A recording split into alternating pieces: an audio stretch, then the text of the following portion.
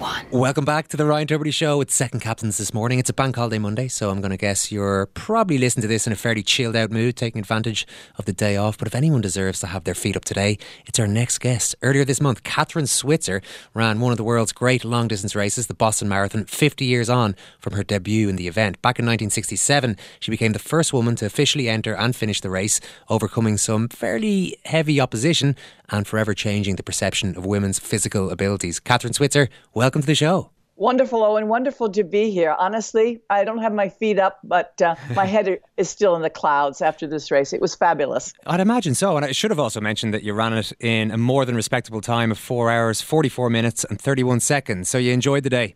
I couldn't believe it. You know, I was the training had gone really well, but I was exhausted at the start because there was so much media interest in what was happening. I mean, one day, a couple of days before Boston, for instance, I did 22 interviews. It was just unbelievable. But, we really are very anxious for that media because we're trying to pass the torch on to the next 50 years. So this was a look back at 50 years and a look forward at 50 years. And we want everybody to be aware of the important changes we need to make still with women in the world. And actually then to run well, I mean, 4:44 is not really excellent, although it's a Boston qualifier by 11 minutes for a 70-year-old. I stopped 8 times on the course to do interviews, if you can imagine, and I walked every water station. So I had this harbored fantasy that perhaps I could run it actually faster than I did when I was 20, which was 4 hours, 20 minutes. So who knows? It might still be in there, Owen, and I'm going to go for it in another race. Yeah, fair play. Well, that's something I wanted to ask you at some point. So you're planning to do more, which is good. Well, you mentioned the amount of media interest there was in you running that race again, Kathrine. Was it an emotional kind of a day for you? Were you feeding off the crowds there? It was exceptionally emotional. And it's interesting physiologically. First, I think sometimes when you go into a race and you're wound up as tight as a clock, like I was, the run relieves that stress and breaks it. And so you relax and you get into just the running itself, which is beautiful and rhythmic. But the crowd, oh my God, and it was sensational. There were 1 million people on the course. It turned out to be a warmish spring day. One of the first after a very bleak winter and late in spring in the northeast United States. So everybody was out. And it seemed that every 100 people or so of that million had a sign that said, "Go, Kathrine," and they were just screaming. It was really, really fantastic. Such a contrast to 50 years ago. Well, did the memories, were there memories floating back to you as you ran the course again of the race, of the incident 50 years ago? Yeah, definitely. Don't forget, my last Boston Marathon run on the course actually was 1976, probably before most of your listeners are even born. I'd run Boston 8 times, but of course the seminal race was the first in 1967 when the official jumped off the press bus and ran down the street after me and attacked me and tried to throw me out of the race and rip off my bib numbers, which were numbers 261. We'll get to that in a minute. And that was a very traumatic experience for a girl who was running her first big race. I was only 20. Made the decision then to finish the race no matter what, and I did. But it was such a cold, bleak day in 67, and there were hardly any spectators. And some were nice to me. They cheered me. But in 67, there were plenty of them who really shouted at me to go home to make dinner for my husband in the kitchen. And the more abuse I got, the better I felt, if you see what I mean, the more determined I was.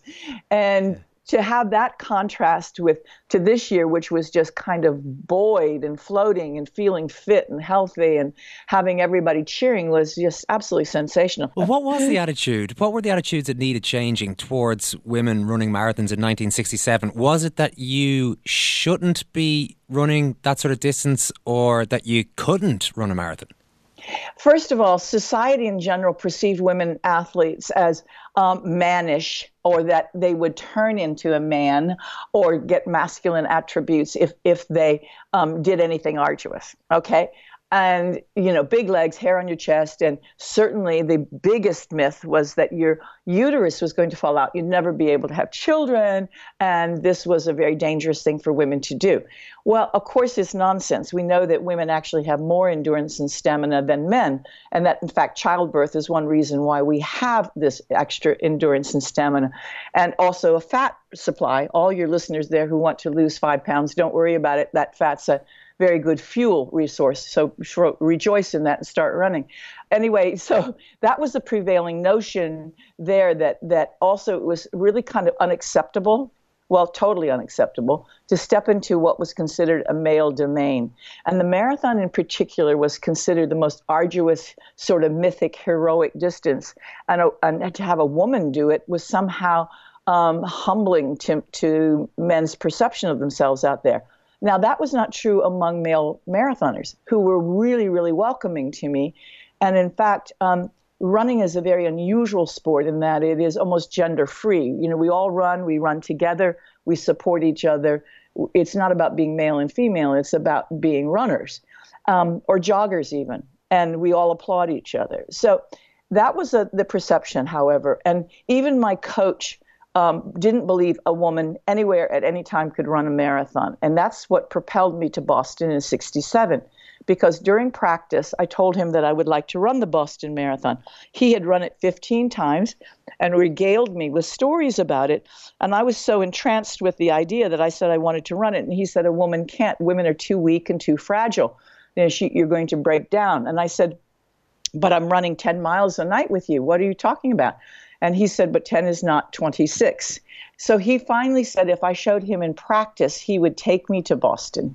And indeed, the day we ran our 26 miles in practice, I said, let's do another 5 miles, making sure we could absolutely finish. And we ran 31 miles, and he fainted at the end of the workout. So he was so impressed with my capability that he was very proud of me and helped me register for the race.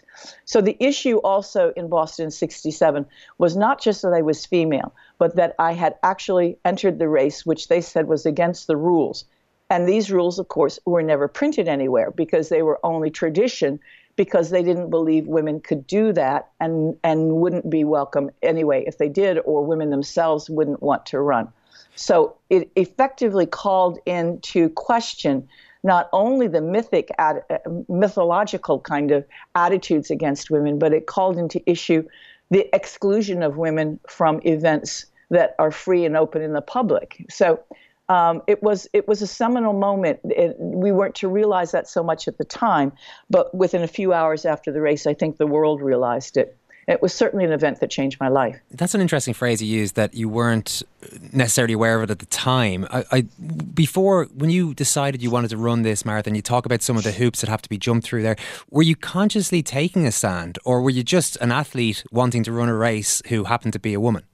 I was just a kid who wanted to run the Boston Marathon, and I was there as a reward from my coach. My coach said, I'm really proud of you, but you have to register for the race. It's a serious event. You're a card-carrying member of the Athletic Federation, and you don't mess around with the rules. And I thought, we can just go up to Boston and jump into this circus, and jump in this free-for-all run. And of course, I knew up in the front of the race it was very serious. They had the top Olympic athletes there, some of the great legends of running in the world. And I thought what an honor it is to be able to run on the same course as these guys up front. It was like the last great open amateur competition. You can't play in the World Cup soccer or on the golf links with Tiger Woods. But the Boston Marathon seemed to be an open event. So no, that's what was the deal, is that it was a reward from him. So I knew women could do the distance, and so I didn't need to prove that. And wearing a number was the thing that had caused the issue. If I had run numberless, I think the officials would have shouted at me, but certainly wouldn't have tried to physically eject me from the race. How did you manage to get the number? Well, because I signed the entry form, KV Switzer, with my initials. Now, this was not to defraud them, but the fact that I had been signing my name that way since I was 12. So the forms went in as a team from the Syracuse Harriers, a couple of guys from the cross-country team, my boyfriend also, who was not a runner. That's another story. He was an ex-All-American football player, came in handy. which I'll tell you in a minute. And the entry forms went in, and it was a snowy, sleety morning. We were all in the car, and my coach said, I'm going to pick up our packet, because the numbers were together in the team packet. And we'd had our physicals in advance, so the medical certificates were all there. We didn't have to go and take the medical certificate. And they came out to the car, and we pinned on our numbers and went over, parked the car, and started to warm up together. And the snow was coming down. It was utterly miserable conditions. So the second thing is that I was in a baggy gray sweatsuit, and from the distance, I looked just like one of the guys. We all looked alike out there, warming up. The men, of course, knew that I was a woman, but the officials didn't see. If it had been a warm day and I'd been in my cute shorts and top, probably the officials would have seen me at the start line. Well, so another coincidence. Yeah, they may not have seen you at the start line, but as you say, they did see you at some point early enough in the course, and one man in particular saw you and took great umbrage, Jock Semple, the race director. What exactly happened? I'm looking at the image now, which is just incredible to look at. Maybe you can describe what happened. Yeah. Okay. So the beginning of every race is, a happy time. You're all laughing and joking because, pain is going to come later. And at about 1.5 miles, the press truck came by us, and we're taking pictures off the back of a truck. And we were waving to our mothers on the nightly news when all of a sudden I heard footsteps behind me, a scraping sound of leather shoes, not the rubber shoes that I was hearing, the bump, bump, bump, bump. It was a scraping sound. I turned really quickly just in time to see this ferocious face right up next to me, screaming at me, get the hell out of my race and give me those numbers. And he grabbed me by the shoulders and threw me back and tried to pull off my bib number off the front, and I had it on the front and the back. And I jumped away from him, but he grabbed me by the shirt. And my coach was batting at him, screaming, "Leave her alone, Jock, she's okay." And I thought, my God, does my coach know this maniac? And I didn't even know where he came from or who he was. And I did suddenly know he was an official because he had on his coat lapel a ribbon, a blue and gold ribbon that said BAA, Boston Athletic Association. I said, oh my gosh, is somebody serious? And he swatted my coach away and said, you stay out of this, Arnie. My coach was named Arnie. And it turns out, I found out that they had run together many years before in Boston because this race director, what used to be a very good runner, he was protecting his race, obviously. He thought I was a clown. He thought I had interloped it and gotten, as he said, my entry by subterfuge. But anyway, he was after me.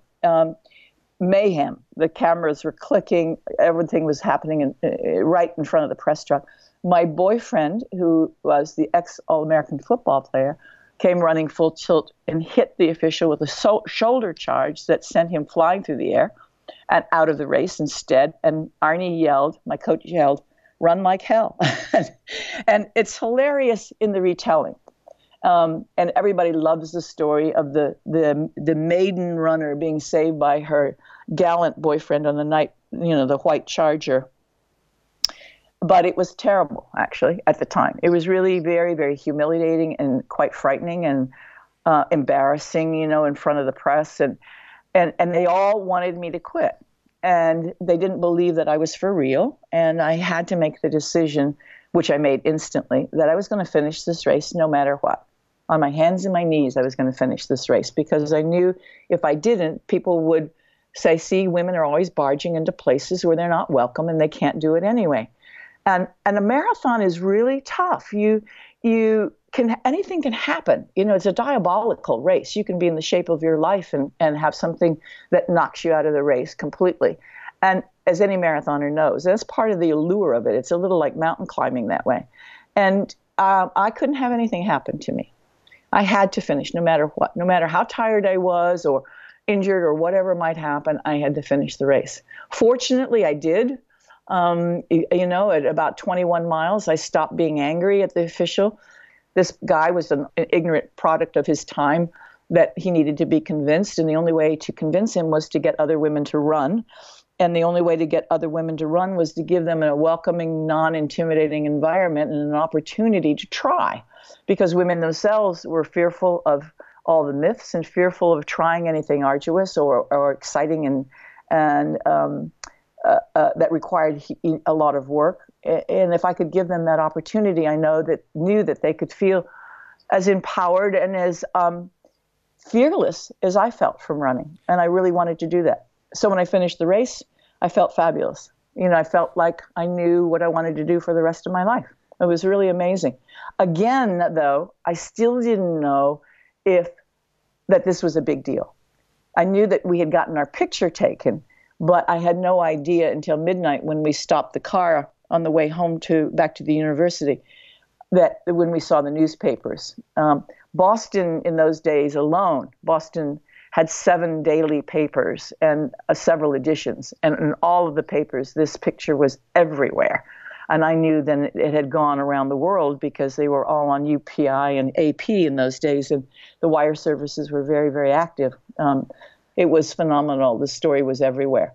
That's a lot to take in, Catherine, and I have to applaud you first of all for being able to finish the race in the first place. I've run a few marathons myself extremely slowly, and I can't actually imagine what it's like to be physically attacked in front of the country's media at the time to actually get through that. Were there moments of doubt for the rest of the 23 miles, whatever it was, from that point on?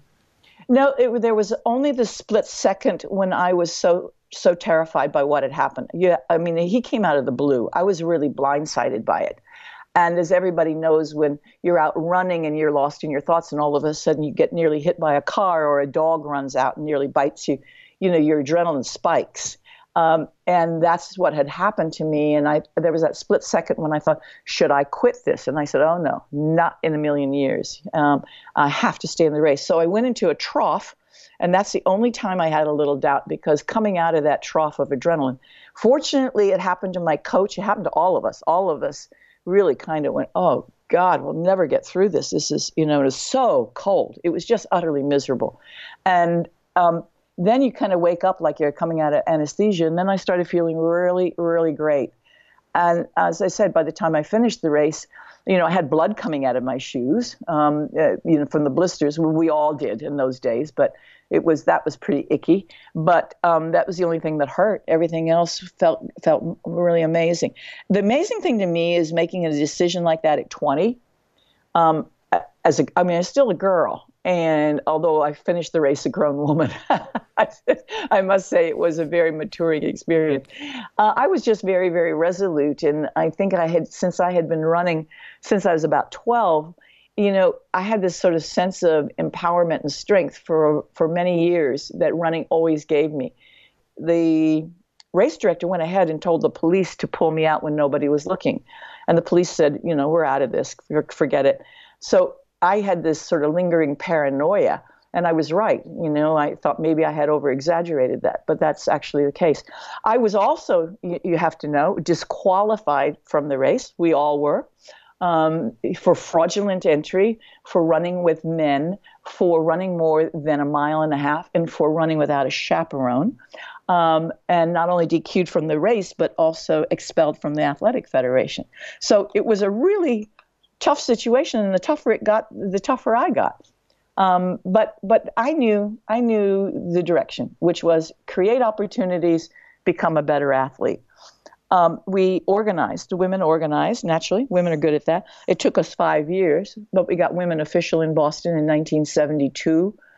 I could finally become an athlete. I hunkered down, trained my brains out, and improved my time from 4:20 to 2 hours 51, which I did in 1975, which laid a lot of skeptics and critics to rest, which I was very, very pleased with. But it only reinforced my feeling that there are millions of women out there who had incredible opportunities, incredible talent if they only had the opportunities. And from that, I had the vision to write a very big business proposal at the time to Avon Cosmetics, the largest cosmetics company in the world. And together with them, over the course of the next 20 years, organized 400 races in 27 countries for over 1 million women. And that led to getting the women's marathon into the Olympic Games in 1984.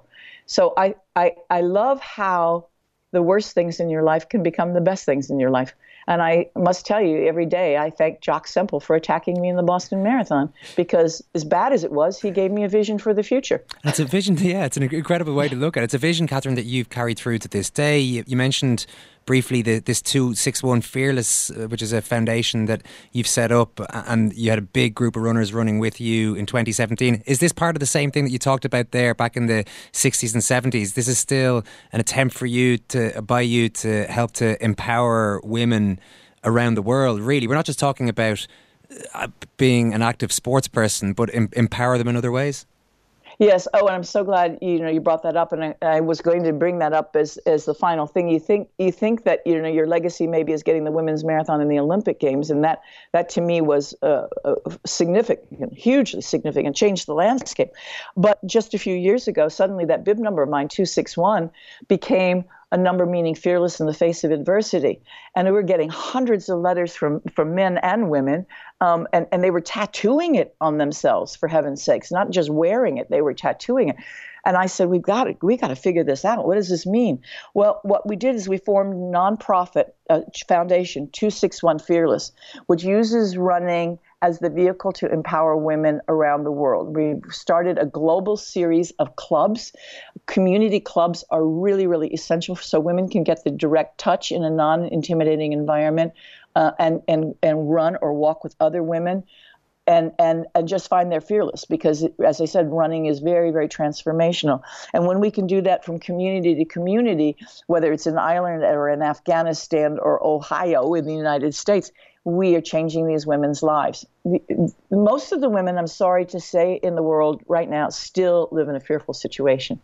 And it's difficult to reach many of them because they need the opportunity to experience an alternative to what they live. They need to understand that they can control their own lives, their own destinies, that they can become empowered. And as simple as it sounds, putting one foot in front of the other works. We've seen it work everywhere. Look at Ethiopia, look at Kenya, what the women runners are doing there. It's fantastic. So with a series of 261 community clubs, with events, with a communications platform, we can get these women, and they are already talking to each other through 261fearless.org. And we encourage everybody listening to join us to start a club in your own area. We will show you how to do it, to create a non-judgmental community of women. That's the key thing. And we will rock it. We've done it before. We'll do it again. You're talking, Catherine, about countries, in some cases maybe where there have been limited opportunities for women up until now? Absolutely. Oh, and there are countries in the world who don't allow their women to go out of the house or to drive a car, or to get an education or carry a passport. And these women have really no hope. And if they can talk to other women through the internet, or they can learn to put one foot in front of the other through a community-based running club, whether that's in their house or virtually, they will know they're not alone out there. You said at the very top of our chat here that you have got another race in your sights. I would have thought a lot of people would have forgiven you for maybe resting for a few weeks or months. What are you up to? Well, as I told you in Boston, I did 8 interviews on the run, and I walked every water station. So I'm actually in better shape than I imagined. The training has gone well. So let's never waste your training. I suddenly realized, even though I have won the New York City Marathon in 1974, I never got to run through the streets of New York. That's back when the race used to be 4 laps of Central Park. So I've decided I'm going to run the New York City Marathon next November with a few friends, and go out on the streets and really celebrate and see what's there. Well, we'll watch out for you, Catherine, and we wish you the best of luck. It's been amazing listening to you chatting to us today. I'm sure everyone's enjoyed it. Thanks so much for taking the time. Wonderful, Owen, and you guys take care. Thanks for thinking of me and having me.